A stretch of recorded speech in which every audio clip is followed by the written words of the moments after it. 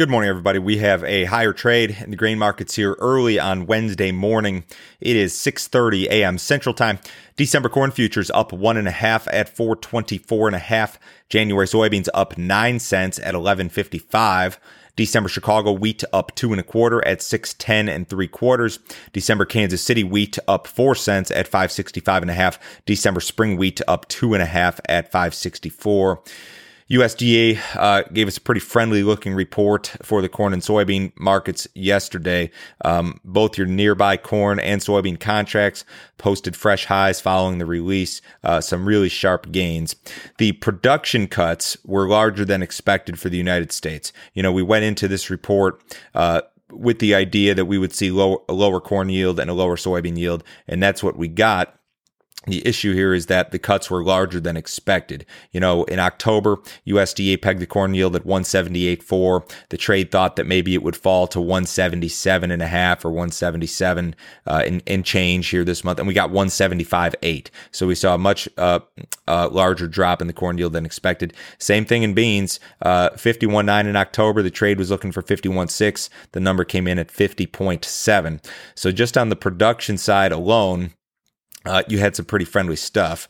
Now, when you go to the demand side, in corn in particular, you saw some real friendly looking items here. USDA finally made the big increase to the export forecast for U.S. corn. That number went up 325 million bushels versus last month. Total demand went up, I think, 250 because they did reduce the feed number, but you essentially saw a big cut to supply in corn and big increase to the demand forecast. That's not something that you see very often from USDA.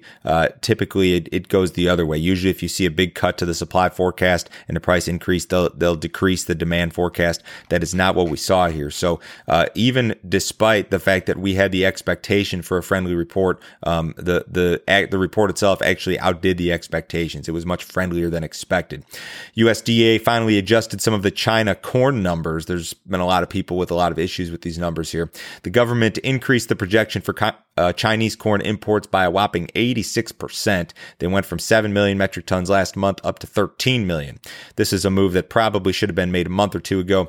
In any case, it was made and maybe a little bit closer to reality here. There are still people who think that the number is going to be ultimately higher than 13, but we're probably getting closer to reality at this point. USDA again increased its projection for corn exports by a whopping 14% to a record 2.65 billion bushels. This is projected exports for this marketing year, which ends on August 31st of next year. The China corn ending stocks projection has actually increased by about 1 percentage point versus last month.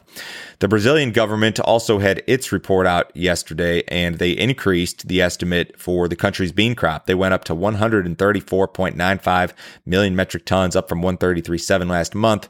The previous record of 126 was harvested last year. So we're looking at a crop now, according to the Brazilian government, that's a good 7% above the previous record. Despite some early season weather problems regarding dryness, late planting, the Brazilian government's still very optimistic. USDA left its estimate for the Brazilian soybean crop unchanged at 133 million metric tons yesterday. A lot of the U.S. Southern Plains is going to remain dry.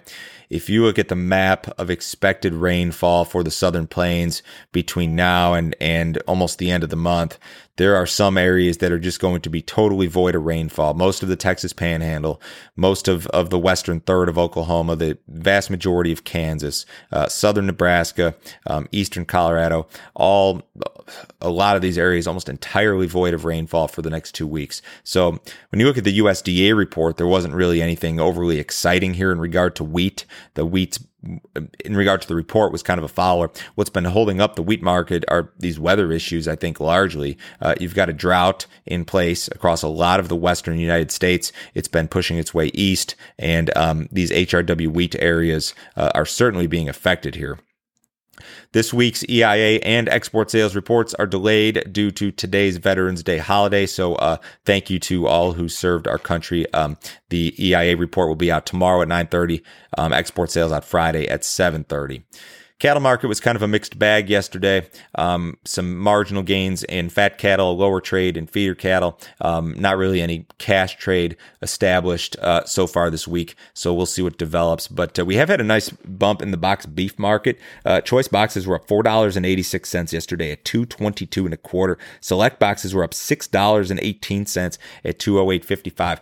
I don't know if this has to do with the vaccine prospects. I know there's been some people talking about, the idea that a lot of these food service type industries, places like that, restaurants could reopen on this vaccine. And granted, this may be several months before we get to that point, but markets are always kind of forward looking, and that could be part of what's going on here.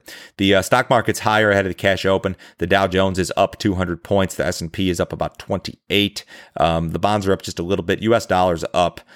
Crude oil is up $1.0642.42 in the December WTI. Gold and silver down just a little bit. If you'd like some more information, visit my website, www.standardgrain.com. Go to that website, click on Grain Marketing Plan.